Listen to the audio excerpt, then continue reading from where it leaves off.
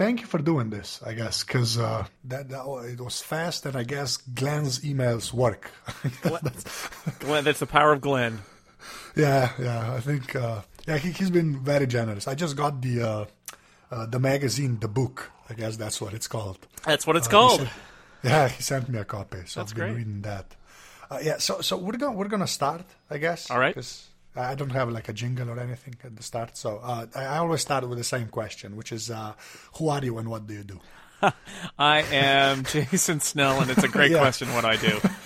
I think my Twitter bio says I write and talk and stuff, which is about it.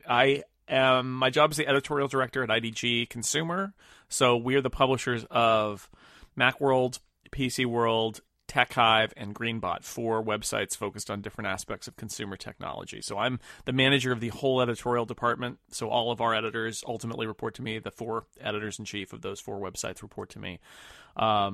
It's a management job, and I don't love lots of parts of it because my heart is closer to the content. I've been working the last few months to get closer to the content because for something like 8 or 9 years I was the editor-in-chief of Macworld, and that's generally, I think, what I'm most known for. And then the other thing, as a part of this job, I write stories. I manage our editorial process. I host a podcast for TechHive called Clockwise. And in my spare time, I do a podcast called The Incomparable, which is about pop culture. And we've got a couple of spin-offs of that, all of which you can find at theincomparable.com. And that's sort of what I do. That's one of my creative. I've always had a side project, creative outlet.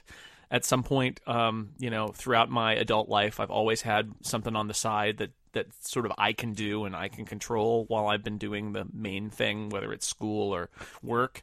And The Incomparable is that right now. Yeah, so I guess we'll start with The Incomparable and then get back, because I want to talk to you about writing and publishing, because I'm an online editor now, basically. I'm an editor now, which sounds weird to me. But yeah, I do want to talk about The Incomparable because that's, again, one of those shows I listen to. Oh, that's great.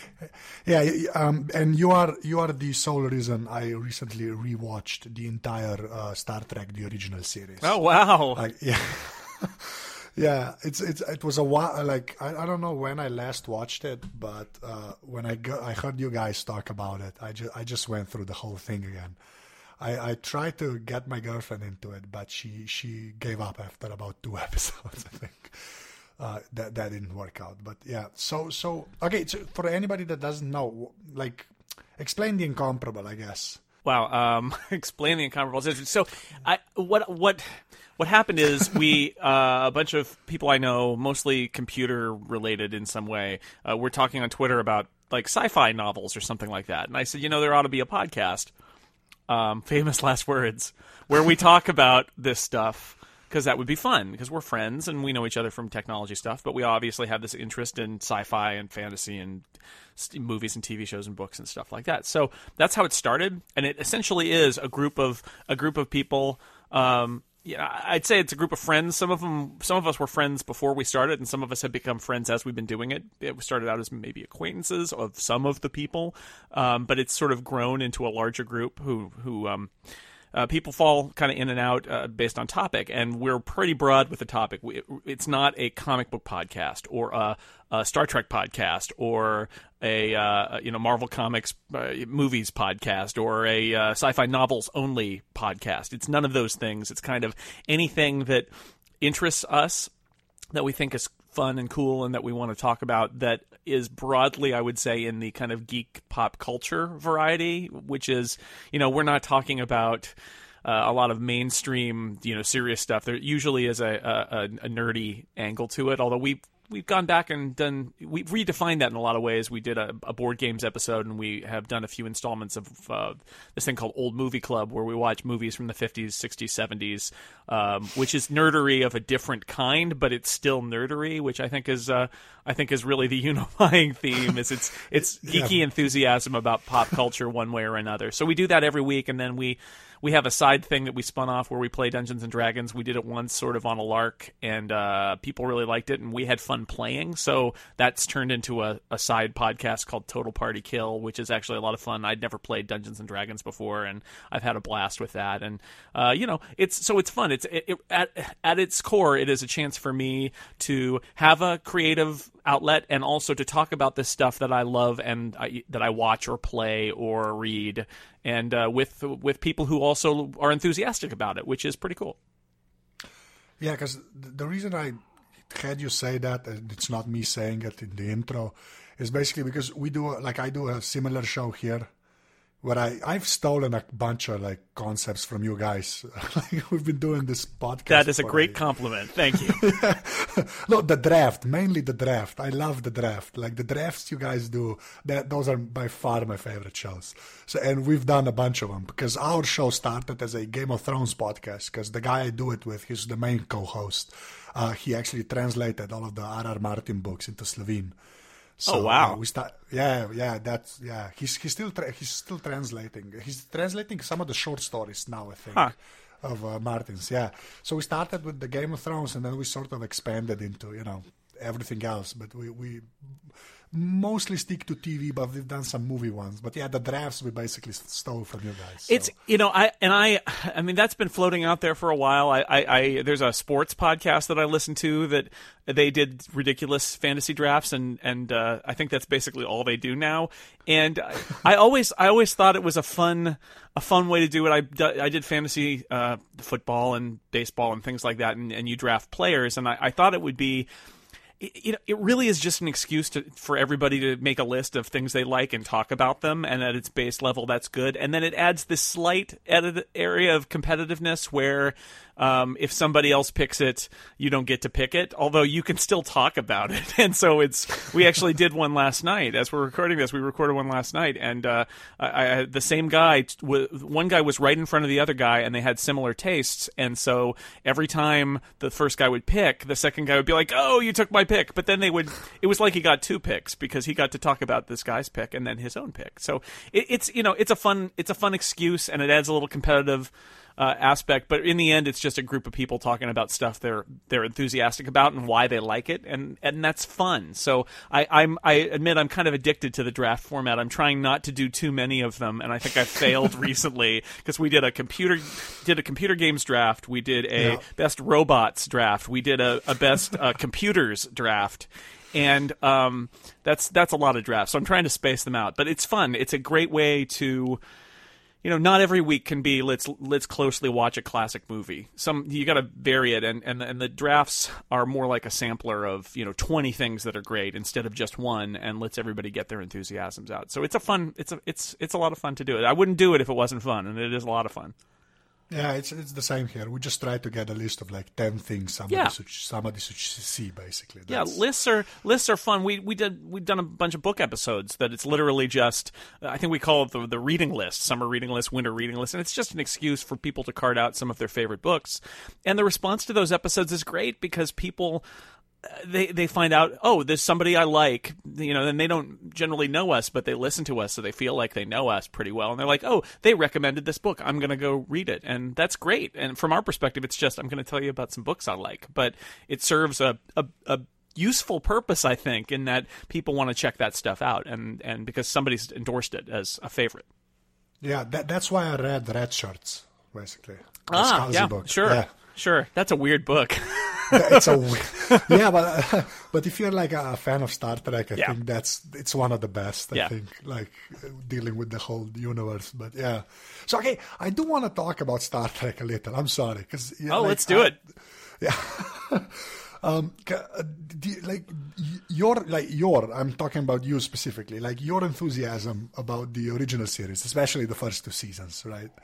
Was really what made me watch the whole thing again.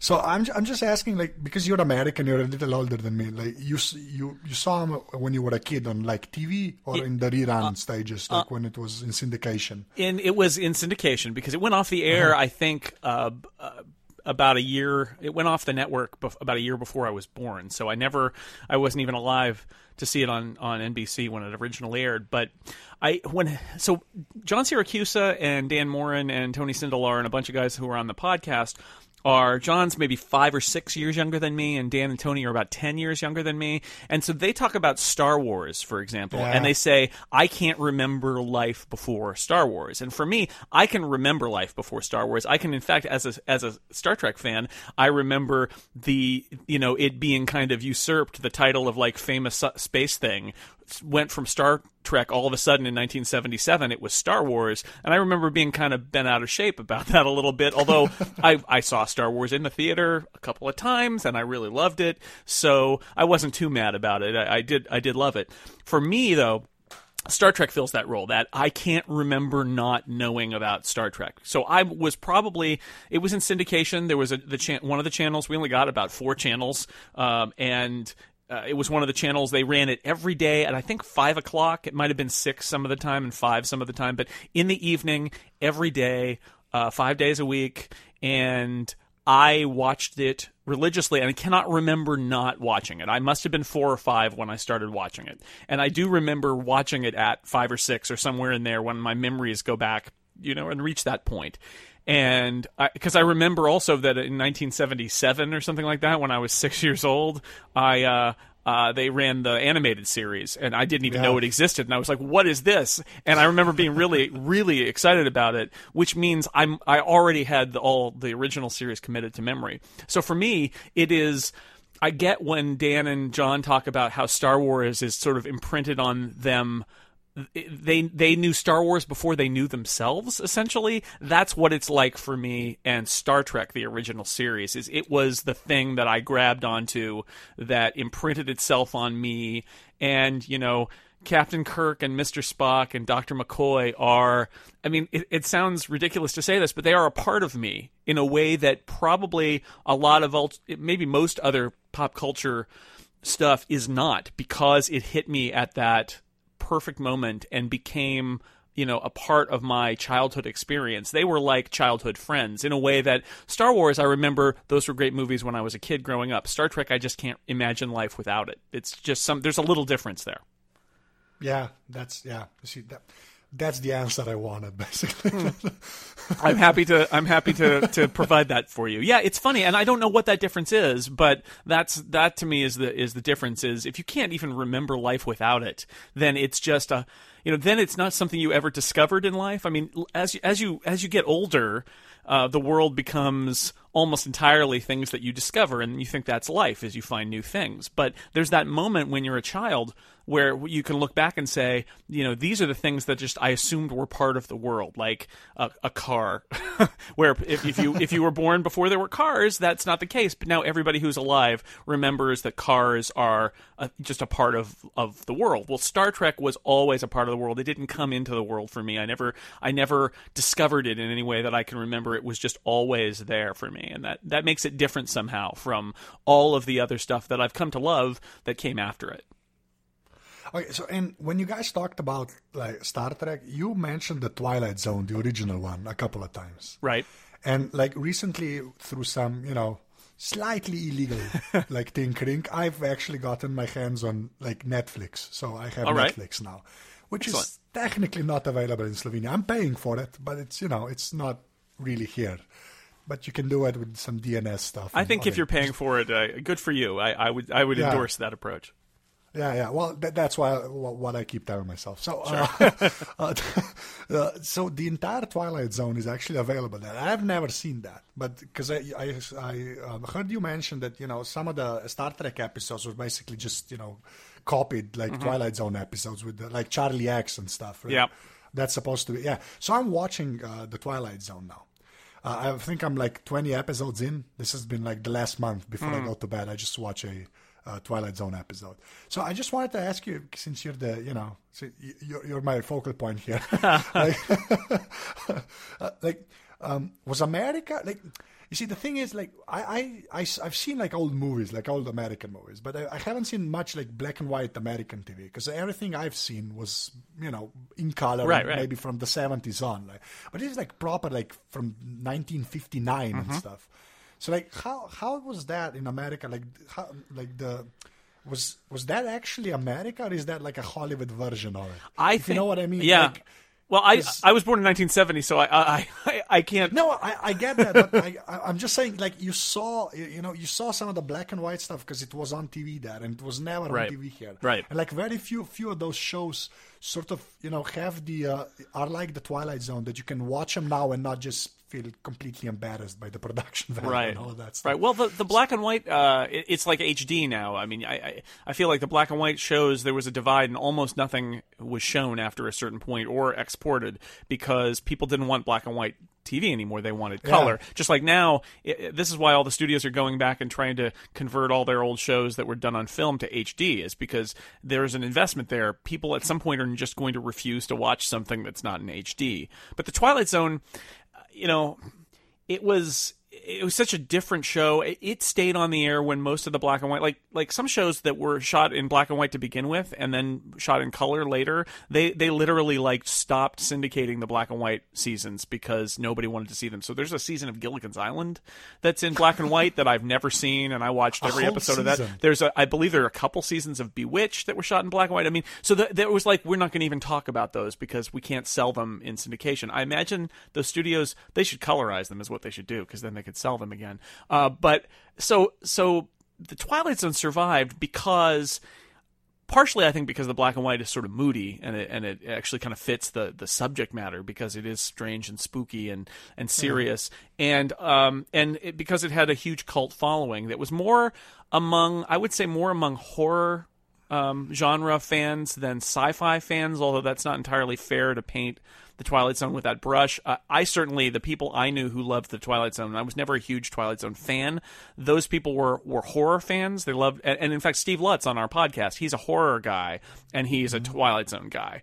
So I think there's some affinity there for some of those stories. But that is... and it's funny, too, because Rod Serling, although he is legendary, I think would be considered maybe the greatest writer in television history if it weren't for the fact that he wrote primarily in a genre, in this, sci-fi horror genre of the Twilight Zone, because people look down on that sort of thing. But, he gathered around him these brilliant writers, and they made these little plays, these little 25-minute anthology show plays. And that's the other downside of the Twilight Zone, is that you don't have characters to glom onto like you do with Star Trek, where it's the same people every week. It's new. It's a new play. It's a new story every single week. So they're much more like short stories than like a novel with the characters that you follow through.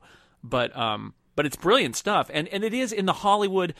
And this is one of the things that I think they've got in common. They have writers in common, Star Trek and the Twilight Zone, but also that Hollywood production thing. Like, I'm a fan of Doctor Who, and when you look at the 60s and 70s Doctor Who, it's not a Hollywood show. It is That's putting it mildly. Well, I know, but just in terms of the way it's made, I mean, you can tell that in Britain they had a stage tradition, and so in Britain the idea of TV was you get a bunch of stage actors in a room with a bunch of cameras, and you just film it. And Hollywood was this movie-making machine, and A movies, but also B movies, westerns, action-adventure. And if you look at the Twilight Zone and you look at Star Trek, that's what you're seeing, is those came out of they're TV and not movies, but they are out of the Hollywood production system, and they're shot like, if you look at something like Forbidden Planet, Star Trek is essentially a ripoff of Forbidden Planet. I don't really like that movie, but it looks exactly like Forbidden Planet, and it's shot like Forbidden Planet. And that's the thing, is that these shows were made by the people who made movies in Hollywood in the 50s and 60s, and it feels like it. And so they've got that in common, too. And I suppose if we watched Have Gun Will Travel or Gunsmoke or something like that from that era, you'd get a similar kind of feel. But through 50 years of history, I think that's one of the things that comes through from both of those, is that they feel, they may feel old, but they feel kind of glossy and well made in a way, because they came out of that machine that was just for 50 years already had been spitting out adventure stories and westerns and things like that. Yeah, and with Twilight Zone and some of Star Trek, the writing is actually like pretty good. I mean, for like when you factor in when those two shows were made, I mean. because like I've just seen those two from like that period. I get well, it's 10 years in between, I guess, but just I don't know, like American TV wasn't all like that, right? I mean, that's just yeah. There were anthology shows like Alfred Hitchcock Presents is an example of an American TV show anthology series with that was the mystery thriller suspense companion to the sci-fi horror fantasy of Twilight Zone. They're similar in a lot of ways. No, it wasn't like that. You mentioned the writing. I mean, Gene Roddenberry wasn't a very good writer, let's just be honest. And he had some decent writers around him. But, he also made some decisions that, I mean, he created Star Trek and that's great, but he also made some decisions that probably prevented the writing from being as good as it could have been. And he surrounded himself with some good writers, but there were also some bad writers. Twilight Zone, Rod Serling was legitimately one of the best writers of the 20th century. I mean, I say that without... I'm trying to check myself and not overhype it, but I mean, seriously, among television writers, he's certainly in the top 5 for the 20th century. If not the top 2. I think Paddy Chayefsky and Rod Serling are generally considered the 2 best TV writers of the 20th century, with good reason. And so he surrounded himself. He got Richard Matheson as a really good example, and a bunch of other amazing writers. And because there were no stars, strangely, it ends up being a writer's show. I mean, the writer ran it. The writer was the host. And so it's a writer's show. And because they didn't have to fit a format, it could be about anything every week. And so the writing really came out. Whereas something like Star Trek, Harlan Ellison writes The City on the Edge of Forever. And I've got that original screenplay, and it's really good, but it's not Star Trek. And so Harlan's mad because Dorothy Fontana rewrote it into a Star Trek episode, and it's the best Star Trek episode, but it's not Harlan's story because it has to fit. And in the Twilight Zone, it was their story, or Outer Limits, which was a follow-on, and which Harlan Ellison wrote for, very similar, or Night Gallery, which Rod Serling did in the 70s. So yeah, that was part of that anthology TV show tradition, which kind of doesn't exist anymore. But what is like that today is that TV is again more of a writer's medium. Generally, this concept of a showrunner, that person is a writer, they're the head writer, and they're the executive producer, and they're in charge of the show, and they control every aspect of it. And that's, I think, why TV is so good today, is because the writers are in charge and they are making decisions based on their storytelling. And that wasn't true for a lot of TV history, but it was true with the Twilight Zone. And I think that's why the Twilight Zone endures. Yeah, and that's a great comparison with the TV that's coming out of America these days, because since the early 2000s, I guess, it's just gone up and up and up. And because, in the 90s, the TV drama was, I don't know what the best one was, but, compared to today, they were pretty lame, I guess. Yeah, certainly in percentage-wise. I mean, there were some, NYPD Blue had a the couple... early seasons were, Right, had a couple of really great writers at the center of it, and Homicide: Life on the Street was sort of similar, and that led to The Wire, which was great. Game of Thrones is an example where Weiss and Benioff, right, who are the guys who do it, they're writers and producers, and they run that show, but they're also the writers, and it means that they have creative control. Or something like True Detective, there's a guy who wrote that series, and he was the showrunner, and he worked with one director, and it's like an 8-hour-long movie, but it's his vision. He doesn't have... The director works for him, right? And there's no... I mean, the studio, I'm sure, gives notes, but it's much more of a singular vision than a kind of... I think in the last 20 years... Before this last 5 or 10, it was much more of a kind of a product where the writer was interchangeable, and it was either about the star or it was about the producer, and the writers didn't matter. And the rise of the writer, I think, is why there's so much good TV now that wasn't there before. And I'm sure Rod Serling would love it, because that was his thing. Is he was a writer who wanted complete creative control and ended up getting it most of the time. Yeah, 'cause I wrote an article about True Detective for the magazine I write for, right? And that was sort of my point, that it kind of, it's a TV show that's sort of almost like a movie, but yeah, there's a showrunner, which I guess that I don't know, was the show, the showrunner, was that job even like a thing in the 80s or the 90s? Was anybody even called the showrunner? I think the showrunner term, I've got a book that I borrowed like 10 years ago from Lisa Schmeiser, and I haven't given it back, called The Showrunners, which is a profile of a few people. And that was in the late 90s, I want to say. And I think that's when the concept really came into view. Before then, there were producers and there were writers, and I think the showrunner as a concept of the writer creative lead on the show, the idea that was the person in charge, but they hired producers to do the production technical stuff, but the boss was the writer. That seemed to be mostly happen in the 90s, I would say, but there are lots of exceptions. I mean, there are always exceptions. I think Stephen Bochco with Hill Street Blues in the 80s was an example of that. In the early 80s, there were some, there's some examples like that along the way where there was a writer who had enough clout to be the sort of writer and producer and do it all. Joe Straczynski for Babylon 5 was an example of that, where he was the boss and he wrote almost every episode of it. And Joss Whedon, obviously. That was, now he's sort of the showrunner of the Marvel movies, but he was with Buffy.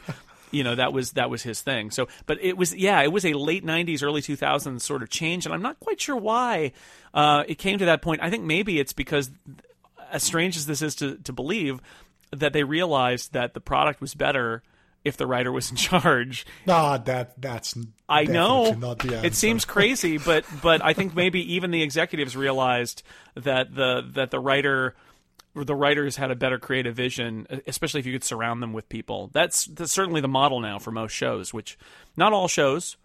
Some shows are less like that. But when you look at Community with Dan Harmon, he doesn't write every episode, but he's the showrunner, and they fired him, and then they brought him back. It showed for that season. Yeah, it sort of showed that he wasn't around. It's not a singular vision. Movies and TV are never a singular vision, but having a person in the seat who's making the decisions, who actually is also the person making the creative decisions, is a good thing, and you're seeing that replicated. Like I mentioned, Doctor Who. That's what they do now. Is Russell T Davies brought it back, and he was the showrunner, and he was the writer, and he had veteran producers around him to make the show happen, but he was the boss.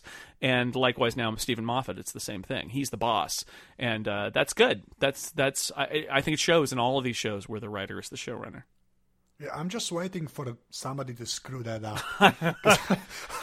I'm just waiting for that to go away, because somehow, they're gonna screw that system up, and it's gonna go back to the executives basically writing the final drafts or something. Yeah. Although I think that was the Community. I think that was the idea: is let's just get rid of this guy. And the fact that they went back to Dan Harmon for the 5th season, I don't know. Maybe. It'll be interesting to see. There are both shows out there, right? There are shows that are less singular visions that are successful. I think something like The Big Bang Theory is wildly successful, and that is a Chuck Lorre show. But it's a writer's room, and he is a writer, and he is the producer of it. But it feels less of a singular vision and more of an old-fashioned, comedy machine that has been set up by the studio. But in this case, there is a writer at the head of even that show. So I don't know, but something like Shonda Rhimes, who does Grey's Anatomy and Scandal, she's a writer-producer and very successful. So you're seeing that a lot. But yeah, I do fear that moment where they're like, these writers, we got to get rid of them. They're no good. Yeah. Can we do the show without writers? Yeah, but the thing is, you mentioned Shonda Rhimes. That's the thing that kind of surprised me in the last couple of years, because that format, the showrunner show, basically showed up on network TV. Because I just thought that would never really happen. Because I get it, on premium cable that can happen, because it's it's a sort of a closed system, if you know what I mean. But on network TV, even like a show like House, basically sort of had somebody watching over that show, or Shonda Rhimes, as you said, with Grey's Anatomy, right? And so do you have any idea why that can happen on network TV as well? Because I just have this really pessimistic view of American network television, where I've basically given up almost. Well, what's funny is that the network television in the U.S. the ratings have gone down to the point where popular cable shows actually beat them in the ratings, which is mind-boggling. But The Walking Dead, which is a basic cable show, not a premium cable show, beats network shows in the ratings. It's amazing. So the networks are finally starting to change their development cycle, where they're not putting everything on in the fall and then in the spring and then nothing in the summer. They're changing that to more year-round schedules. They're changing how they order shows. They used to do a lot of 22 episode orders, or they'd pick up 13 and then they'd order the back 9 if it did well. They're doing a lot of different orders, like Sleepy Hollow, which was a big hit. Was given a 13 episode order, and it did very well. And the producers, they were building a 13 episode season, and there seemed to be an agreement that if it succeeded, what they would do is renew it for another 13 episode season, not a back 9. And that's what they did. When it did well in the ratings, everybody expected them to order 9 more episodes, and instead Fox said, we will order 13 more for next year. And that's, that's a big change from the old network approach of we're gonna do 22 episodes a year until it and we don't care how good they are until it's done. And that's changing now. So I mean, I think you'll still see sitcoms go for 22 episodes, but even a lot of sitcom orders are like Community's order was 13. Parks and Recreation's order was 13, and those shows may come back. It used to be if you got 13 and not picked up for more, you were dead. Done, basically, yeah. And I don't think that's now networks are saying, well, we're going to run this one for 13 in the fall, we'll run this one for 13 in the spring and summer, we'll run this for 8 in the summer, and it's much more like cable. And I think that's where we're headed, is for these things, or British TV. Actually, it's a lot like British TV, where there's no longer any expectation that show is going to be in that time slot every week all year round, but instead there'll be events, and you'll be very excited to come and see your 10 episodes of Game of Thrones, or your 13 episodes of Community, and then it'll go away for a while and it'll come back later. And that's very different, but I think in the end that's going to be good. I think, again, this is one of those strange moments where the cable stuff, which generally has been pretty good quality, and the networks are like, well, why don't we try that? And we'll see what happens, whether they screw that one up or not. There's always that possibility with American networks, I think.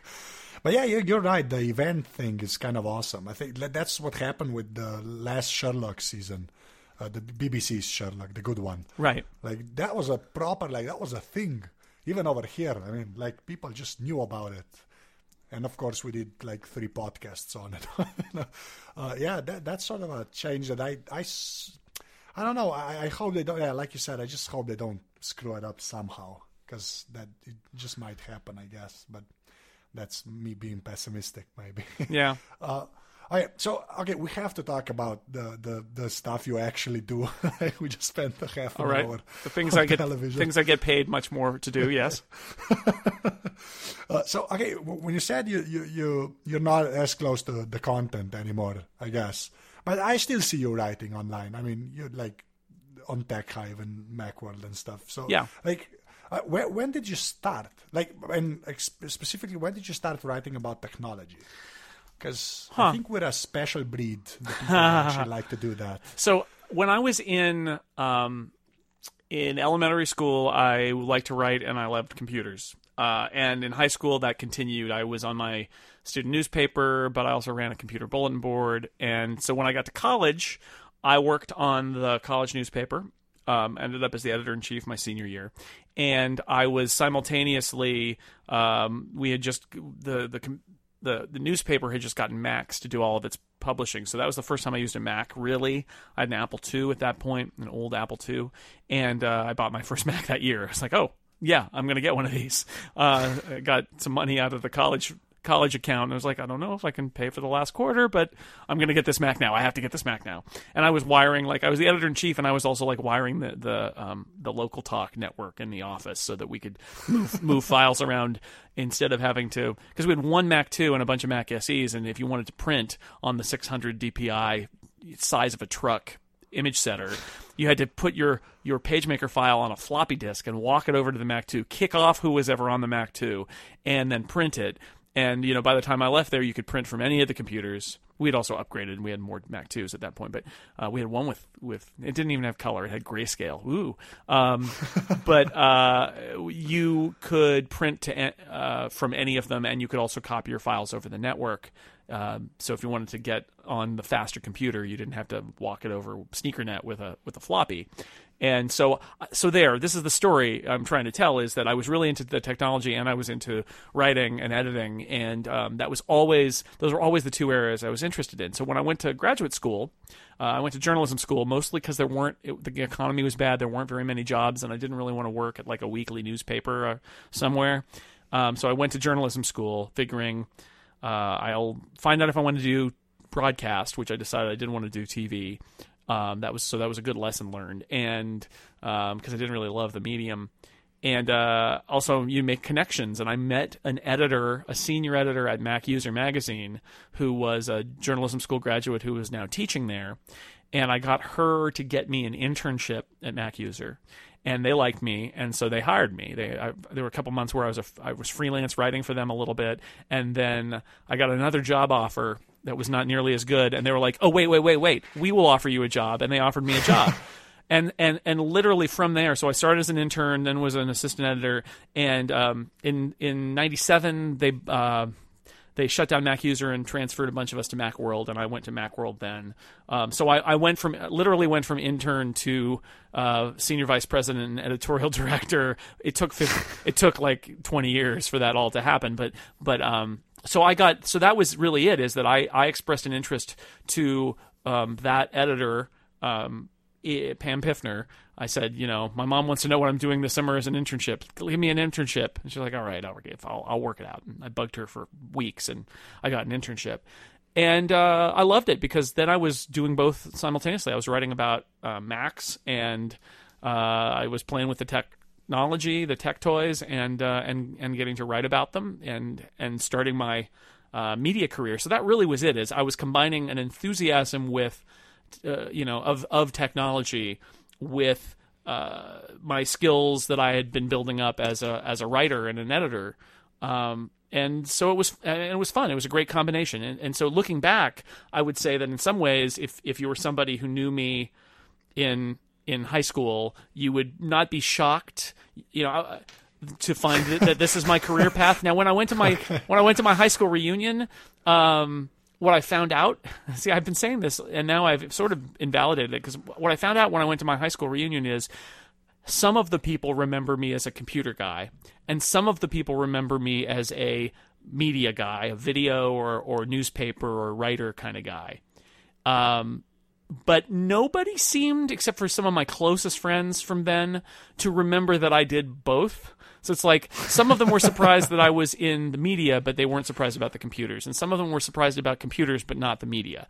But anyway, I don't think my career path has been too shocking, because I was interested in this stuff. In 7th grade, I was interested in these two things. And I've been very fortunate that I've been able to combine both of them for as long as I have. So that's sort of it. It came out of a dual interest. I'm not one of those people who was like, well, technology, that seems marketable, I'll write about that. It was like, no, I was a tech obsessed person. I loved it. I was always one of the computer people. And but I was also a media obsessed person. I had a radio show in high school. We had a high school radio station.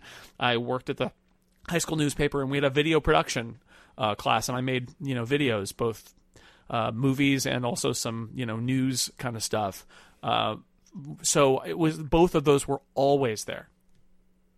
Okay, yeah, that sort of makes sense, I guess, because I didn't know you were at Mac User and then Macworld the whole time. I figured there was a break in between that somewhere. The whole time. Wow. Okay, so that sort of. I've never quit a job or left a job to go to another job in my professional career. Not yet, anyway. I imagine that will happen here at some point, but because I like starting an intern and getting to editorial director, there were lots of jobs in between. So every couple of years I've been doing something different, except for the sort of 8 years as editor-in-chief at Macworld, which is the number one reason I took the job I have now, is I figured I'd done that job for 8 years, and it was a great job. It was sort of the job that I'd always wanted. But, you do a job for 8 years and you're like, I should probably try something else, so. So because you've been in like print publishing and now online publishing, which is something I sort of love to talk about these days, how has that transition been? Like, how have you seen that transition? Like, because right now print is sort of in decline, I guess. Nobody really knows. I mean, it's either in decline or it's hit the bottom and it's just basically declined. Yeah, because that was my point. But it's just like it can go lower. Yeah. Yeah. So how? I mean. I have a question I have written down, which is, how are you dealing with that? But that's the stupid question. But seriously, how are you dealing with that? Okay, so I've got a couple answers there. One is, personally, I am not dealing with it at all because I have always been interested in digital publishing and online publishing. In high school, I ran a bulletin board. And on it, I posted short stories, and I had a serial where, a new chapter every week. And I'm not sure if anybody ever read them, but I did that. And when I went to college, I started a magazine that was distributed over the internet that was called Intertext. That was, it was short fiction, but there was an ASCII version that we posted to news groups, and you could get by email, and there was a postscript version. There weren't even PDFs yet that you could dump to a laser printer and get a laid out magazine. And so I've always been interested in that. And then in 96, I want to say, somewhere around in there, a bunch of my friends who are, a lot of them still doing the incomparable with me, actually, started a blog, a very, very early blog called TV, which was about television, obviously, TEEVEE. And so, and my first job at MacUser was as online editor. So personally, I've always been interested in digital. And every now and then I talk to somebody who's like, well, so you come from a print background. And it's like, totally not. I worked for a print magazine because that was where the jobs were. And the web was not a thing when I got a job. But the whole time I was always thinking about the internet and online, and then eventually the web. I actually had a conversation with one of the people who ran our online efforts at Ziff Davis in the 90s, where I said, do you know about the web? We really need to do a website for MacUser. And the guy basically said, no, I made the website. And I said, we need to post this at macuser.com. I know we have the domain. We need to post this. And it was just like, how to subscribe and how to send us an email. It was nothing. It was just a presence. And the guy's response was, the future is on CompuServe. Which is like, so for me personally, I love that that the web has risen and digital has risen, and seeing print decline is sad, but it was inevitable. It was an inevitable, when I started, it was inevitable because we saw all the online services and then the web coming up. So it was always inevitable. So it doesn't bother me. I think it's exciting. I mean, I do sometimes think about how comfortable it might have been to have a career in the mid to late 20th century where print media was so just incredibly static and incredibly profitable, because that must have been nice. But yeah. I was fortunate enough to be born in a time when the idea of putting ink on paper that had been huge for 500 years is in the midst of a 50-year transition from being the big thing to being gone, largely. And I get to live through that for my professional career. So that's fun. That's really cool. There's a lot of new stuff out there. That's why I do podcasts and I did an internet magazine. It's like, try out this new stuff and see what it's like. Career-wise, it is a challenge. And that's the part where, like, how is the company faring? How are media companies faring? How are the individual magazines' websites faring? And that's a harder question. I spent 5 years probably at Macworld wrestling with trying to get a staff to think about the web as the primary medium and not print. And that's actually been the case for many years now, that Macworld's editors don't think of the magazine as where they publish. They think of the web, and the magazine gets made afterward, and it's like the best of what we did on the web. That's been the case for a long time. And PC World has, since I took that over, that's been, in some ways, they were actually more advanced than Macworld in terms of thinking about the web as primary. In other ways, they were way behind and needed some serious change. And so I got to kind of beat my head against that again, which is not, it's not fun because, people like comfort, Yeah. people like doing things, people like doing things the way they've done them and not changing. It's just, even if they know they need to change, they don't want to change. And you can get them to agree with you that they need to change, but then they don't change. And you have to go back to them and say, remember when we said you need to change? And they'll say, yes, totally. But they don't change. And that's been a big challenge is that not everybody, even in tech journalism, not everybody gets it. And really not everybody wants to embrace it because they're uncomfortable with the change. They don't like the rate of the pace. I don't mind the pace of online, which is like instantaneous because I used to do news. But some people they want to go at their own pace, and you can't do that as much on the web. Or or you want them to do videos and podcasts, and they're not comfortable on camera or in front of a microphone. So that part is really hard. And then from a business perspective, it's really hard because you've got on the business side, even if you're doing good editorial content, the business is changing rapidly. And it's not just the medium that we publish to. We've been adapting to that as much as we can, I think, and doing a decent job of it. You could always do better. But on the business side, there's a whole other set of dynamics that are also happening where advertisers are abandoning print and going to the web. And then what they want on the web is different. And they want to buy audiences and not individual brands. And they want direct response instead of branding advertising. And that ends up leading to all sorts of turbulence in terms of the revenue's up, the revenue's back down, you got to do layoffs. Now we need more traffic, but you don't have any people because you laid them off. And that's been pretty turbulent. So, it's funny. It's a challenge. It's been really hard. And I think, I think we're kind of past it now in the sense that we have the print is almost like an aside now. It's like it happens for Macworld, and there's a digital magazine, but not a print thing for PC World. But it's not what we do. It's like we've got a group of people who do it after the fact because the web is really where we've been focused. And the challenges are not right now. I'd say my biggest concerns are all about the business and. More than they are about the content, although I've got some concerns about the content too. But it's about what people on the web want and how you make that happen with the resources that we've got. But that's life. That's how it works. It's not fundamentally about a change in media anymore. It's just about the changes in this medium of web publishing, which is different than going through a print transition like we did for 5 or 10 years.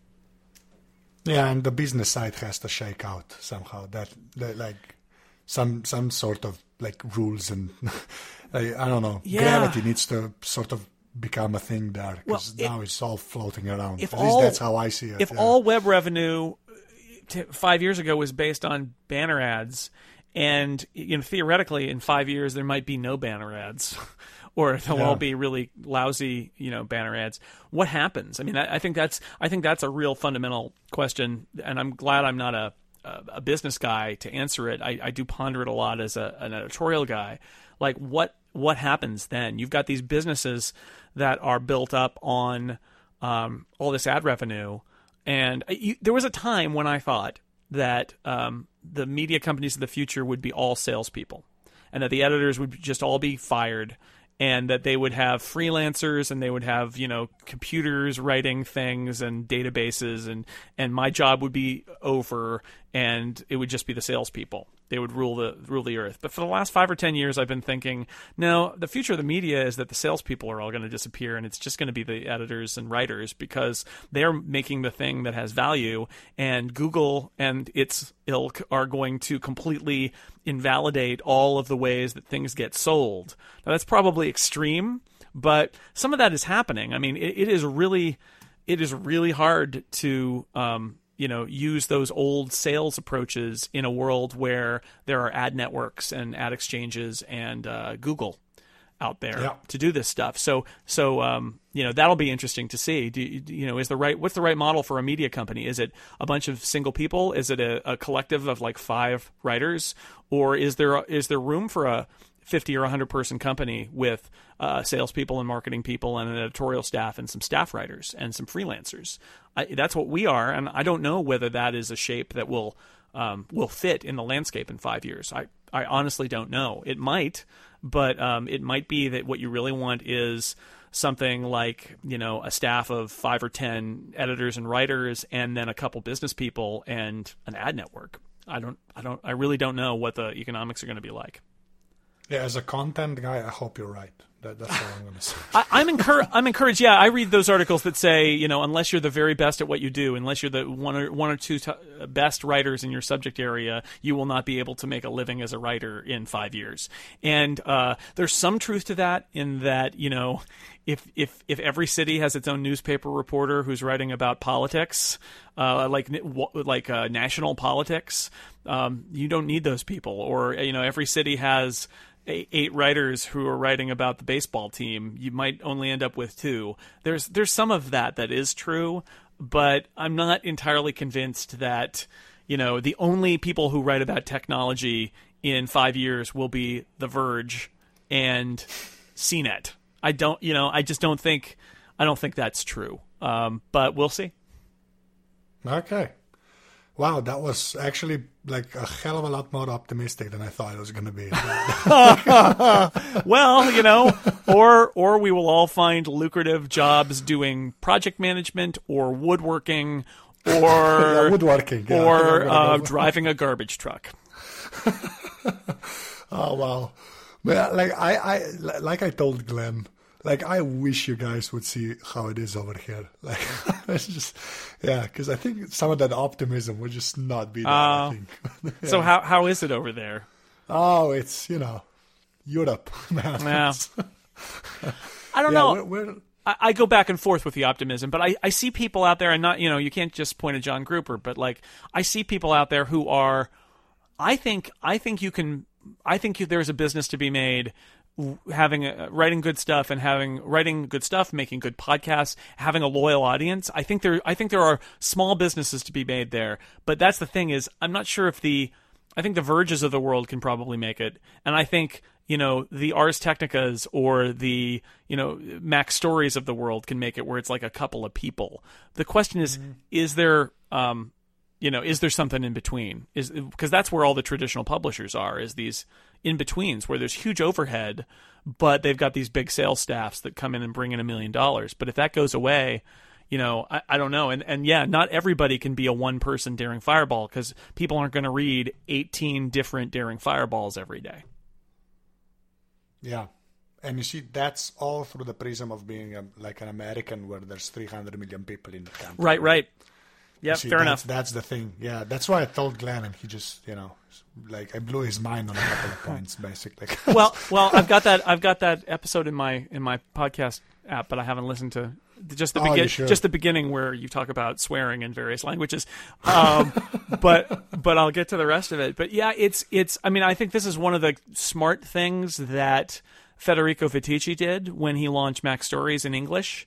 Is the beauty of the web is you can live in Viterbo, Italy, and become one of the best Apple websites on the planet, and get a big audience that's in all the English-speaking countries and all the other countries who have people who care about the subject and can speak or read English. And so he chose a really large market. If you're covering local stuff, and if you're covering it in a language that is only spoken by a certain number of people, it's a lot harder. And that, I would say, that's your predicament is very similar, I think, to the predicament of local news in the U.S., where it's we have a newspaper in my county that's not very good, and then my city has almost nobody covering it. They tried Patch.com, it didn't really work, and there's got to be a way to have even if it's one person reporting about my local issues, and that's where essentially the local issues in my town are just not covered anywhere independently by anybody, because the market's too small and the economics don't work. When in the old days, a newspaper would have been able to make it work because the economics were different. But now, it's just a wasteland. I think that's so. That's sort of the vibe I was going okay. for. Yes. All right. Yeah. Well, because then it's the small. I mean, tech is like I have an addressable audience of everybody who reads English in the world who cares about technology. And yeah, there's some local differences if you're in Norway or if you're in Slovenia or if you're in Ireland or if you're in Brazil, but you can. That's my addressable audience for tech. And if I was writing about Mill Valley or Marin County, or even the Bay Area, if I wrote about the Bay Area, my addressable audience is 7 million. Writing about technology in English, my addressable audience is what, 500 million at least. So, that's the scale really helps. I just love how you say 7 million, and and Slovenia's 2 million people. Right. You see that? Well, no, that's the perspective, right? Is that it's harder for us in the U.S. to get is that my region, the 7 Bay Area counties, I think is 7 million. And Slovenia is 3 million, so that's a 2 million. 2 million. Yeah. I'm trying to think what would be a comparable U.S. region to 2 million. The sheer fact that you can't even think that small is hilarious to me. That you can't find a region. Well, I did grow up in a small town, but Louisville, Kentucky is 1.5 million. Yeah, but there's a Louisville, Kentucky market, but the idea is they also have all of the English language media, whereas with Slovenia you have 2 million, and that's the entire addressable market. Basically, yes. So imagine how big a niche is over here. It's you and me, basically. Right.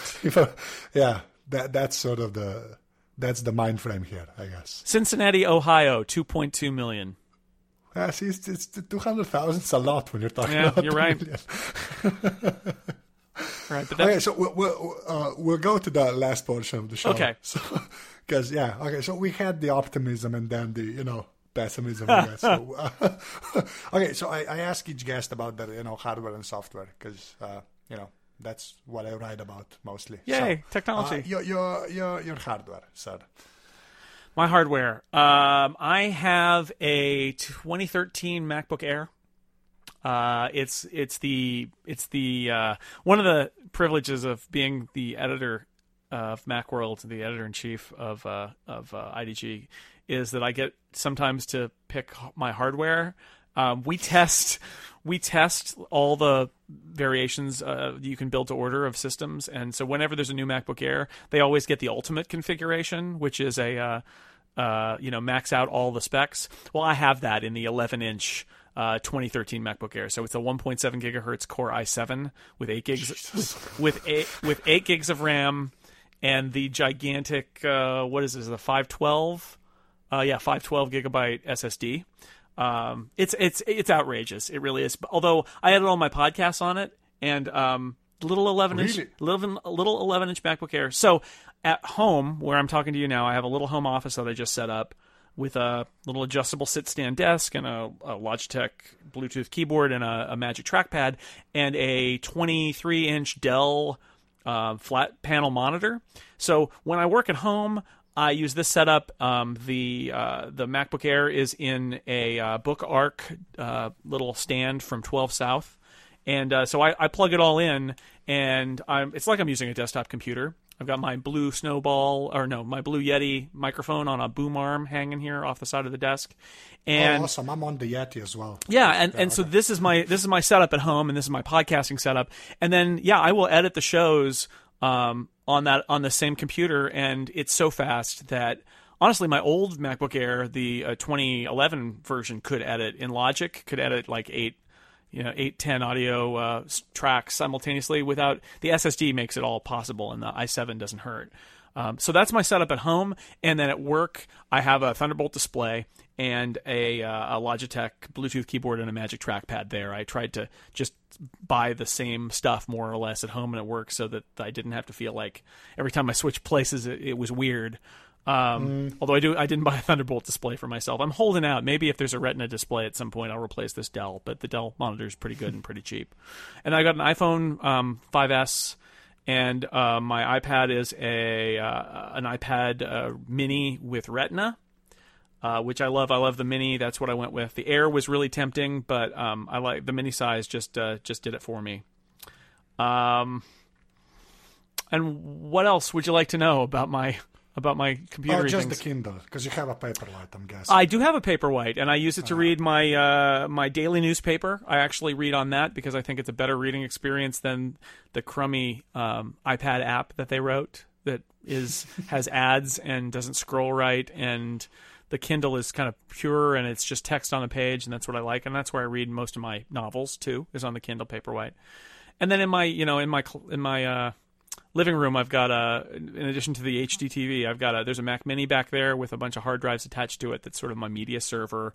I've got squeeze boxes, Logitech squeeze boxes for music throughout the house. Okay. That's one of those examples of a great product that got bought and destroyed by the company Logitech. Actually, I'm also wearing Ultimate Ears headphones right now. Those are two companies that Logitech bought and destroyed, Slim Devices and Ultimate Ears, and neither of which are as good as they used to be, and it makes me sad because the squeeze boxes they're like Sonos for people who don't know what squeeze boxes were, and they're discontinued now, but they're very much like Sonos in that it's an all home audio stuff, and the music streams from the little Mac Mini that lives behind my TV set, and that's where I back up to, and I've got a couple backup drives there, and there's what else is back there? I don't know, a bunch of game consoles and things like that. But that's and an Apple TV. There's an Apple TV and a TiVo. Of course, there's an Apple TV. So yeah, that's. I was going to write that down anyway. So. Yeah, I've got a Roku somewhere too. But now that I've got a TiVo, that does pretty good Netflix, and so I only. And now that Amazon's streaming will do Fire TV thing. Yeah, I don't have that, but the Amazon streaming app on the iPad does AirPlay now. So you can get Amazon Video on the Apple TV, even though there's no app for it. Oh, awesome! Yeah, we don't have Amazon Video because we don't have a localized Amazon. Amazon is really bad internationally. That's a funny thing that people don't. People in the U.S. lose sight of that. That if you draw a map of where Google, Apple, and Amazon are, you realize that Apple is in some ways the only one playing the international media game. It's really interesting. Yes, which is sort of insane to me as to why Google isn't there. Like, I just do not understand that. Yeah, it's so weird. Yeah, Apple is and saying that Apple has its shortcomings. Oh, sure. Like, it's just ahead of the rest of them. Yeah, basically, it's just so far ahead, but they're nowhere near to like where they should be. Right. Basically. Okay, so as far as software goes, just like the apps you actually use on your iPhone. Right. On my iPhone. Yes, on your iPhone. Okay, apps I actually use on my iPhone. I was winding up to talk about the Mac, but I will talk about the iPhone. Twitterrific is my Twitter client of choice. MLB at Bat for the Major League Baseball app because I'm a baseball fan. Instacast is my podcasting app. I can't wait to try Marco Arment's podcasting app, but for now it's Instacast. Fantastical on the iPhone I like. I don't really like it on the iPad, but I like it on the iPhone and the Mac. Grocery IQ is where my wife and I keep our grocery lists. It's actually great. Dropbox. Vesper for notes. The Gruber app, okay. Romantimatic by Greg Noss, which reminds me every couple of days to send a text to my wife telling her I love her. I saw that piece he wrote when he got this. Oh, that was like one of my favorite things from last month. Yes. I think controversial, but it's it's so well written. That was one of my favorite things. So I'm gonna put a link into that also. So yeah, I think those are the ones. Yeah. Okay, just one more. Like, do you have any iPad-specific apps, like one or two that you just use on the iPad? Because that's sort of a thing I always ask. Because not something that has an equivalent on the iPhone, maybe. Sure. Let's see. Well, I only read comics on the iPad, and I read them in Comixology or in Chunky Comic Reader, or I guess Marvel Unlimited. I read some there too. But there's a phone version, but I never use it on the iPhone. Squeezebox has there's a control app for Squeezebox actually called iPeng, like Penguin, that is a guy in Germany writes, and there's an official one, but it's no good. And this is really great. And since I have that's my remote control for the all home music system. The TiVo app I use only on my iPad, where I can load shows onto it from my DVR. That's where I play threes. I don't play threes anywhere else, but on the iPad as it was intended. And I have the New York Times iPad app is great. So it's hidden away in Newsstand where I can never remember it. And I got to say, I don't use them as much as you might think, at least yet, but they're a pleasure to use. I have the Microsoft Office apps on here because we're an Office 365 company, and every now and then now I take great pleasure in opening one of those out. And also I got to put in a word for Google Drive. The Google Drive app is essentially Microsoft Office because you have access to all Google Docs. And it used to be really lame and there was only kind of a preview of your Google Docs. But now you can edit a spreadsheet or a document from Google Docs right in that app on the iPad, and it's really great. So I use that a lot too now. Yeah, we use it for the podcasts. Like Google Drive is where we do all of our notes, basically. Yeah, that's what we use for the Incomparable. Is I've got a big spreadsheet, a Google spreadsheet with all the show planning and stuff. Same here. It works. Hey, so my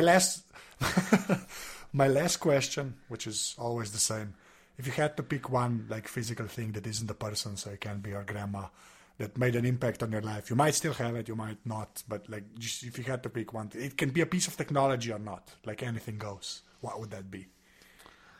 One physical thing that had a big impact on my life. Yes. I know you want to say the Apple too, but you know. But not a piece of technology? Oh, it can be. It can be. Well, what I really want to say is, and forgive me because this is going to be really boring, is the Mac SE, because that was the computer we had at the newspaper. That's the first Mac that I bought, and that was the thing that that set me on the course to do what I still do 25 years later, 24, something like that, a long time ago later. It was that moment of using the Macs at the office and then buying one of my own, because I'm still using the Mac today. That's been an unbroken line. That got me into the Mac, which got me knowledgeable, made me start devouring Macworld and Mac User, got me my job and my career, and also I love it and all the things that I've made using the Mac. So this podcast has put me in a frame of mind of technology, but I've got to say I think that's it. I think that would have to be the thing. I've got a trusty old baseball bat that I used to use to play softball, but I don't think I'm going to pick that. I think I'm going to go with that original Mac SE that I had, because that did change the entire course of my career and my creative life too. Well, yeah, you're a tech writer, so you can get away with that. Choosing. Jason, that's pretty much it. Thank you very much for doing this. Well, thanks for having me. This was a great conversation. I really liked it.